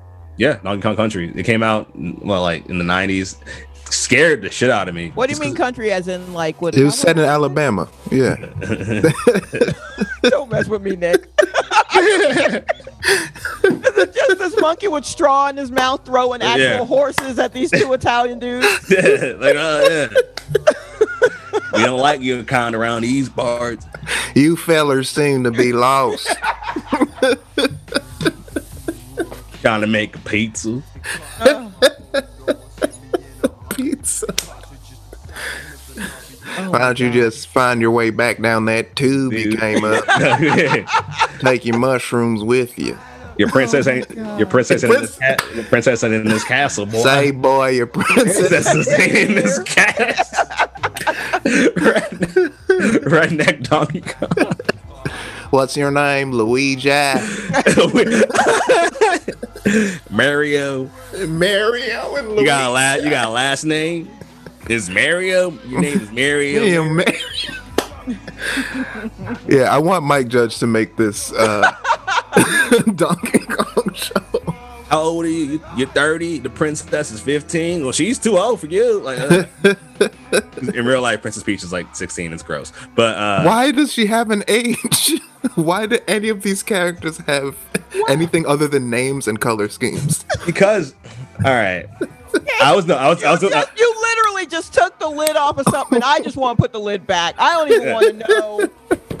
You know what I mean? Look, we were just trying to get the Atari to work. That's all. That's literally all we had. We had 4 choices. We had Space Invaders, Pac-Man, Donkey Kong, and Frogger. Now y'all done put a fucking underage. Like, look, we were just trying to have fun. Mario. Playing Kong or Pong. One of the first jokes I ever wrote was about Super Mario Brothers and how Super Mario, like, the story behind it is like it's like a Greek tragedy because it's a guy whose woman is stolen by a king. So the guy, to get revenge, travels from world to world and kills all of the king's children to find his woman. That's fucked up. And somewhere in the middle of that, they're like, "Yeah, make the princess 16." Yeah, the princess is 16. Like, yeah. So it's like it's already they already went to hell with that shit. Also, the fucking Mario himself was based off of a plumber that came to the dude's house. He's like, oh, he'd be a fun character. So he just made like this racist caricature of like an Italian. Like, oh yeah, that works. They're plumbers. He says, "Mamma mia." Imagine. I was gonna say it's not that written, but when you say he says "Mama Mia," imagine if he was black. His name was like Marcus, and he said, "God damn!" He's like, I got it. We can't play this. We can't. No, I want that game. God damn. I want Super Marcus Brothers. Super Marcus Brothers. God damn. But I also feel like the princess will be just talking shit to him the whole time. Like, what's up, nigga? You can't climb all these damn ladders. I'm gonna see you. Whatever, you there with your little fireball or whatever. Yeah, it's right. Cool. Bowser got 3 castles, so I don't know what you doing. I just pictured the nigga from Waiting to Excel, like, you raggedy bitch. that's how Marcus is. Like, he got the vest on, the leather vest with no shirt.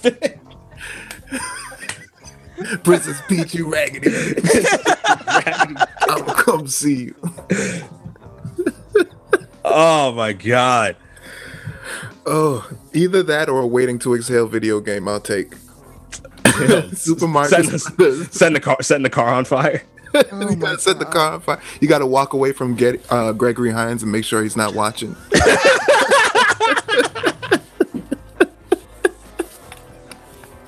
He's watching. Yeah. Oh my god, that is dreadful. I'll play it, but I'll play. I'll play both of those. Sadly, not well. But I've been listening to the song, but it does have like a dark tone to it. It kind of has like I think the word is foreboding. Like some shit's gonna is not. It's not shit. That's not shit is gonna happen. Shit is currently happening. That's my default setting is foreboding music because I came of age musically during trip hop, so like I put on Portishead to chill. Portishead literally sounds like if a team of James Bonds were coming to romance you and then kill you. Like I love that. I love that. That's how I relax. But I mean, if you listen to it with a different set of ears, it's like, this is sad shit. Yeah. It is kind of sad. And yet, all these years later, Schoolboy Q made it his whole aesthetic. Yeah, he From did. the first record, I think if he didn't sample one of the songs, he sampled the vibe. But yeah, like so. Yeah, that's my shit. That was my shit. Definitely a dark. There's definitely a dark tone. Yeah. And also, who else? Tyler, the Creator, I think, also talked about listening to a lot of Portishead and like you talk about stuff and like that darkness. So I'm down with that darkness, and I can't see how there wouldn't be a glut of dark music after all of this. And I for one am here for it. I will take the vaccine so that I can hear how young people deal with this musically. Yeah. I want to be around to hear what they're doing. Same here. Tyler the Creator, when we talk about sampling, we talk about like inspirations. That's a guy who's literally like, you talk about albums that I can hear and be like, oh, I can hear like the touches from other places. Tyler the Creator has been making In Search Of for the past like 4 albums. He absolutely has. When I heard In Search Of, you know what he is? He is the bridge of NERD and Neptune songs taken to like with a left turn. That's what he is. He takes those bridges and then he builds them out a bit. Yeah. And so that I love absolutely. it. Like, and those are some of the best bridges out there. I love a bridge in a song. Take me to the bridge every time. They have great, because they're also a little off kilter and in a key that I'm like, I don't even know if this is compatible with what's been going on at all. And then it just bops back to what it was.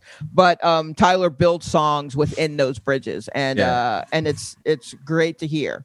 And I'm a big fan of it. Yeah, listening to him talk about music is also just like a joy. Like, I like artists you can listen to talk about their music, and it's just like it's not like there's an ego there, obviously, because like they make music, but it's like there's just like this passion and love of just like the craft. Like I remember hearing him talk about what's called Flower Boy, and he had an interview with what's his name, the LA comic he had a special at the Comedy Store, black dude, super skinny, Gerard Carmichael. Gerard Carmichael. Oh, they did did he tape one there? Yeah, he did. Is he super skinny? Okay. He's a lanky guy. But all right. He's sitting there with Tyler and like they're talking and he's asking questions about this album. Tyler is just like, yo, honestly, I was in the crib one day and I was like, I want to make an album where I rap the least amount. And he gave himself a challenge. And then from there he started building. He's like, I reference this and that. And it's like, I like that shit. Like, it's like, you can track from through his albums where he made these really pretty songs, and the most recent one was pretty much mostly those pretty songs. Yeah. Weirdly enough, it's the one I like the least because I need a few more shots of Asshole Tyler in it. Yes, Asshole Tyler was the shit. Counteract some of the pretty, because the pretty is nice, but I honestly still need him to be like, who that boy, who that is, I still need that in there. And this was just full on pretty Tyler, and it's nice, but I kind of occasionally still need, and I mean, I struggled over liking him to begin with. Also, I like Cherry Bomb, and apparently I remember there being a Tyler conversation of like which of the albums, and I was just like, I'm not even going to chime in because no one has mentioned Cherry Bomb, and Cherry Bomb was great. I also have a history of liking the one that nobody likes, like my favorite Kanye is Jesus or whatever. Like I'm just going to keep my mouth shut and not say anything because I don't want it with Cherry Bomb. When I heard In Search Of for real, I was like, did all of that make sense? It all made perfect sense. Yeah. And that's and people didn't like, if you didn't like Cherry Bomb, it's like, then you don't get, because Tyler for years before that, he would not shut up about NERD and how much it meant to him. So it's just like, yes, this album came from that. And that album is the first time he's like, all right, now I'm going to really branch off and like start this whole journey where he's at right now. I feel like Cherry Bomb is like the true start of that shit where it's like, okay, I've cemented myself as an artist. Let me start to challenge. Like he tried to actively challenge himself. Like I said, he could have made another like Wolf or another Goblin if he really wanted to, and it would have sold. But he was like, I'm going to take a risk and like, do some shit that I really want to do. And I like seeing artists do shit like that. Like, or on the flip side, I like seeing artists just like care. Like like Ty Dolla $ign. I think some of his music is very like basic. Some of like I think content wise, it's just like I don't need to hear that. But like watching him talk, like that dude cares about every single note to a song. He's like, I had to get this piano player. I had to get this person. I had to get this person from this person's band. I had to play, like, it's like he can play all the instruments. He's like, I had to get people that were the best at their craft to build this thing. Right. And it's like, it's still forgettable. No, I'm just kidding. I'm just kidding, Mr. Dollar Sign. I don't know. Yeah, it's Ty. Bless your heart that you were out here following your dream. Exactly. No one's remembering my shit either. It's totally fair. That Tame Impala though, they have the song On Track. On Track is probably my favorite one. Just because that is a ode to, that is what anybody who is approaching 50, or no, the one that everyone's approaching 50 is the other one. No, On Track maybe. Is that one? It's like, I opened the door. No, that's the one. Like, I know I said I was on track before, but but for real though. Yeah, exactly. No, it's like, really, yeah. But there's the one about just like, maybe I shouldn't be doing this anymore. There's one like you got an old person's needs. Maybe you shouldn't be. Maybe you shouldn't be. Is it dancing. Posthumous Forgiveness? No, it's after On Track, I think. Lost in Yesterday? No, what's after that? Is it true? It might be time. It might be time. It might be time to hang it up. It's literally the theme of that song. And I was like, okay, I mean, damn, Kevin, you didn't have to call me out like that. You could have just at me. But that shit, man, this album. On Track is good. Yeah, it's a good record. Yeah, and because I remember I was listening to it when it came out, just being like, "Oh, I feel this." Just like I was up at like 3 a.m, being like, "Okay, my unemployment's gonna run out soon. I gotta find like a real job." I thought like I had this idea of like, all right, I'm gonna lose my job, and then in the next like 6-7 months, comedy is just gonna work out. That's what that was a true belief I had. And then I was like, oh well, this isn't where I'm expecting to be. And then this album just came out, and it was just kind of just like, all right, we're just, dude, it's okay. This is what we all go through. I don't mean to laugh. You honestly have to have that moment, but it also makes me laugh to just, I guess this is life. Yeah, nigga, it's life. It's life. I'm that person who truly looks like they should be sympathetic, but instead I'm just like, yeah, motherfucker, what do you expect? But I'm also kind of in the middle of it too. So I get it. I totally get it. Yeah, and this album I think is like, I would try to explain that feeling to people, and they'd be like, dude, talking to two young people. Yeah, but what the fuck are you talking about? But you you're around this and that. It's like, no, you don't get it. And then this year happened, and people are just like, this album is like reflected that. That's like that feeling that we all feel, that everyone globally feels. Like we all felt that before this. Like shit, we're not moving the way we want to move. Things are halted. What the fuck? Like that's the world now, and it's like I'm used to this at this point. Yeah, well, I mean, sure. I mean, it's a very sadly optimistic song. Also, I think he said it's his attempt at writing like a big stadium song, and it just makes me chuckle to think of a stadium full of people singing super sad songs. You know what I mean? Like I love the idea of it. I love songs that sonically are kind of bright, but the lyrics are sad, or songs that are like actually very melancholy. There's an element of it that's super melancholy, and people don't seem to pick up on it because there's a good beat behind it. Oh, like Hey Ya. Are you listening? Well, Hey Ya is like the first one where the song is super happy, but the lyrics are sad. Return of the Mac. But I mean, like, Return of the Mac Pumped Up Kicks. Kind of sad. Pumped Up Kicks. Love Fool by the Cardigans. That poor lovesick woman, like praying for this dude to just. That's the saddest thing in the world. Fucking Single Ladies by Beyonce is one of the saddest songs I've ever heard. Yeah, that was it. Yeah. Sad ass bass line. Like, I just love that kind of stuff. Yo, I watched what my favorite thing on YouTube now too is just to type in what happened to and put in any artist I haven't seen in a while. What happened to Mark Morrison, right? Mm-hmm. You wrote. I was like, this song is sad as shit. Why is it so sad? And like, he wrote that song in jail. I was like, wait, Mark Morrison was in jail, and it was like, yeah. Turns out in the UK, Mark Morrison kept going. He was going to jail a lot. Well, then that actually explains a lot about the song. Mm-hmm. Yeah. He's like, yeah, this is my comeback because I'm about to get out of jail. How many times did he have to sing that? I was gonna say, how many times did they play that song as he's getting in the car again? Like, with his bag of shit? They're playing it. What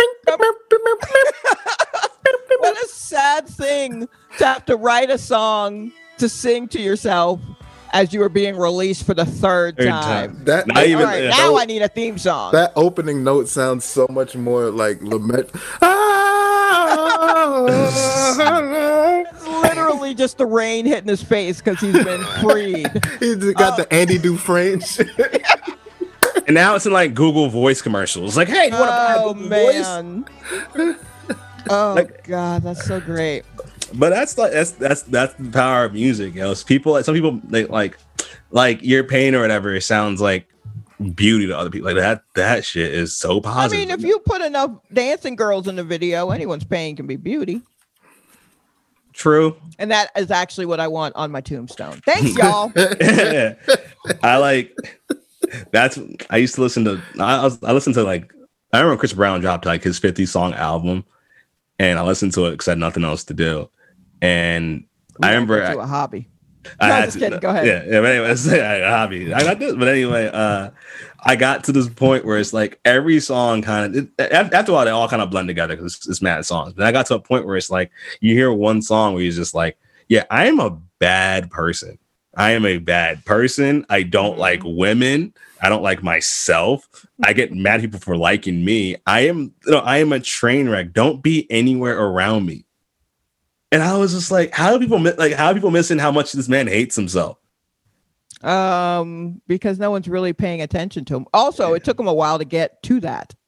It did. It did. But it took 30 songs for him to be like, I feel like he snuck this one and just like, yeah, I might die. I'm like really just the bad. I'm just unsalvageable.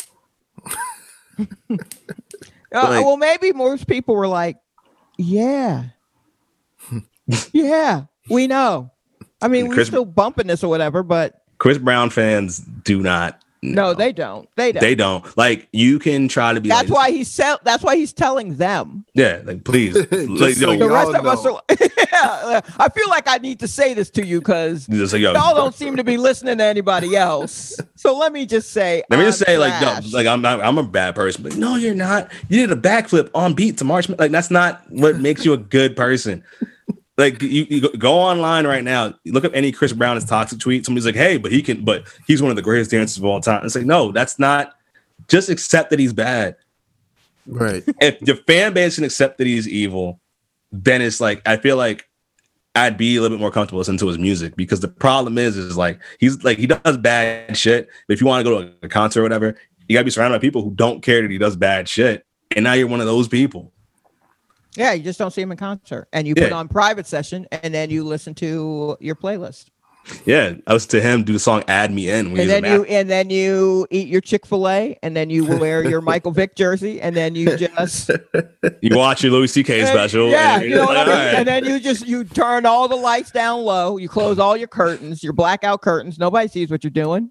You just have a terrible weekend that you love, so that feeds your soul. Sadly, because you still love the stuff, but you're like, oh well. I'm thinking about that, and it's like, I would rather get caught watching porn than caught like wearing like a Vic jersey, watching like a Louis C.K. special, and listen to R. Kelly at the same time. Like, I'd rather get caught in the middle of watching porn, like versus like, wait, you still enjoy these people that we canceled? Like, sorry, this is just. What if it was a porn with all those people in it? Well, you gotta watch that. you'd be crazy. It's somebody's like, yo, there's a porno where Michael Vick is fucking Louis C.K. Like, we were like, wait, what? I can't not see that. Then Chris Brown dances in. So I was like, oh, that's like, I'm not even gay, but that has that. You can't not be a part of the human experience for a limited time on Quibi. That would have saved Quibi. If they were That doing would've- celebrity sex tapes, Oh my god. Yeah, that's just a Quibi is just enough time for a celebrity sex tape. Yeah, it's just enough time to watch a sex tape and then For you to be like, oh, and these like people are obscure terrible. ones that like Vivid and all of them aren't fighting for. Like we got Meredith Vieira. Timothy Oliphant. Oh shit. Oh shit. Oh Jesus! Would totally watch that Meredith Vieira joint though. That bitch is wild. Don't Yo, let. I watched a clip of her flirting with like some like army dude when she was hosting Who Wants to Be a Millionaire. Uh-huh. She's about it. Yeah, she a wild one. She a wild one. Absolutely. Mm-mm. Nah.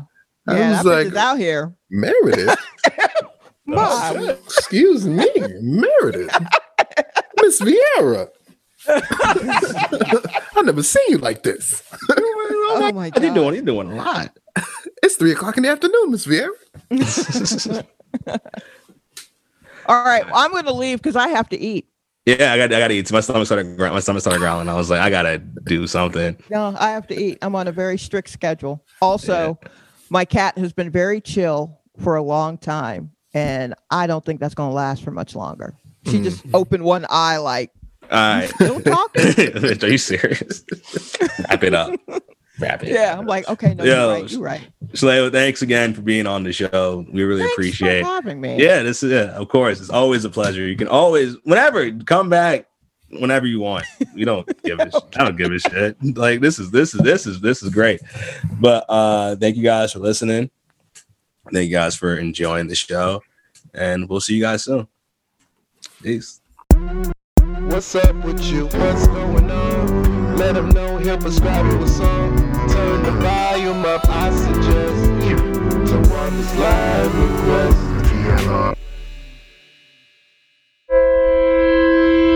Welcome to BrainMachineNetwork.com.